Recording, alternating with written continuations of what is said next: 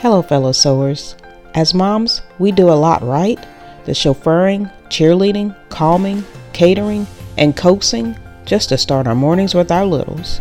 For all we do to support their physical, emotional, and mental growth, mom life, with all its demands, might leave us feeling strained in our ability to support their spiritual growth and ours too.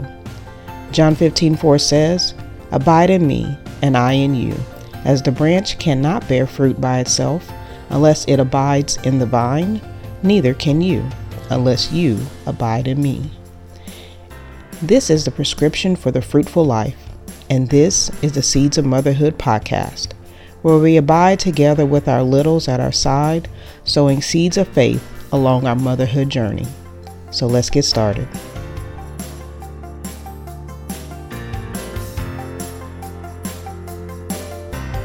Welcome back to the Seeds of Motherhood podcast. In episode 6, we cover God's ability to use small things to accomplish mighty works. With just a few words, He spoke all of creation into existence. As we study the rest of the Bible, He affirms this repeatedly. For example, we see Him feed multitudes with a small meal, use 300 men to conquer armies built out of tens of thousands. He even used the smallest human package, in the form of a baby, to come as a savior of the world. Only God could defy expectations in such a way. Let's continue our time in the creation story with Genesis 1:16, which reads, "And God made the two great lights, the greater light to rule the day, and the lesser light to rule the night, and the stars." In this portion of the creation story, not only does God create the sun and moon, but if we back up a couple of verses, we see He uses these to create time. Verse 14 reads, "And let them be for signs, and for seasons, and for days and years." As the creator of time, He is not bound by the constraints of time as we understand it. Here are a couple of things we can be assured in knowing this. First, God's timing is always perfect. The window of time we live in and perceive is finite, which cannot match God's infinite viewpoint. The creator of time has seen the beginning from the end, so He remains fully aware and prepared to show up when the time best serves His purpose in our lives. When we try to limit Him to act within a certain time frame, we try to exert control over our lives, control we do not truly own. When He does not act in the time we would desire, we are more likely to stir ourselves to act out of His timing and miss Him. He knows the number of our days, and as a God who has a plan for our good, He knows how each of those days should look. So when the days are heavy and we feel pressed on all sides, let us try to hold fast to the truth that He is in control every second of the day. Another consideration, as the creator of time, the time we have is a gift from Him. Ephesians 5:15-17 says, "Look carefully then how you walk, not as unwise, but as wise, making the best use of the time, because the days are evil. Therefore, do not be foolish, but understand what the will of the Lord is." Time is a treasure to be stewarded well. We should seek Him as we start our day to ask for guidance on how we should use our time, even during those times already established on our schedule.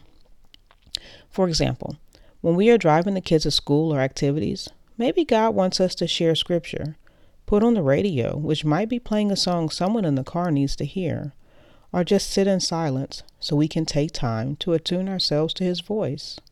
He might prompt us to ask them about their day.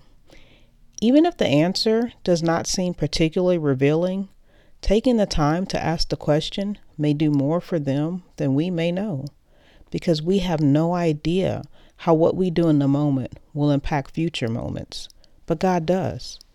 We should trust Him to direct us on how to best use it, on where to sow our time, efforts, and energy, because He knows where seed planting is needed. He knows when we need to be in a tending season and when the time has come to harvest. If we are trying to harvest when we should be in another season, we will not yield the harvest God intended, and we will work in vain, exhausting ourselves under our own power. The more time we spend out of God's timing, the more time we will spend not fully knowing the abundant life He promises. As moms, we have also been given stewardship over our children's time. We should be sure to pray each day for His direction on what activities to invest time in for ourselves and our littles. Maybe this is not the season to sign them up for a particular sport or other extracurricular activity. God may instead want us to be free to be of service to someone or something we do not know is to come. God may have a divine appointment for us in another group or through another activity. This could also be a time of rest to draw nearer to Him. Whatever His plan for your time, there is a greater plan than we might be able to see. A greater harvest will come when we dedicate the time He has given us back to Him by seeking His guidance and then trusting Him to use it the way He has deemed best. By doing so, we will plant seeds of stewarding time and harvest a God-life balance for us and them along the way. Until next time, happy sowing. To walk through this part of the creation story with our littles, visit the Seeds of Motherhood website at www.seedsofmotherhood.com. There, you will find a craft for them to make a sun and a moon. A link to this is provided in the show notes. I pray God plants seeds of His love in your heart through this message. If you believe someone may be blessed by hearing this, please share it. Let me know what you think by leaving a review, because I would love to hear from you. For related crafts and ways to share this message with your littles, you can go to my website, www.seedsofmotherhood.com.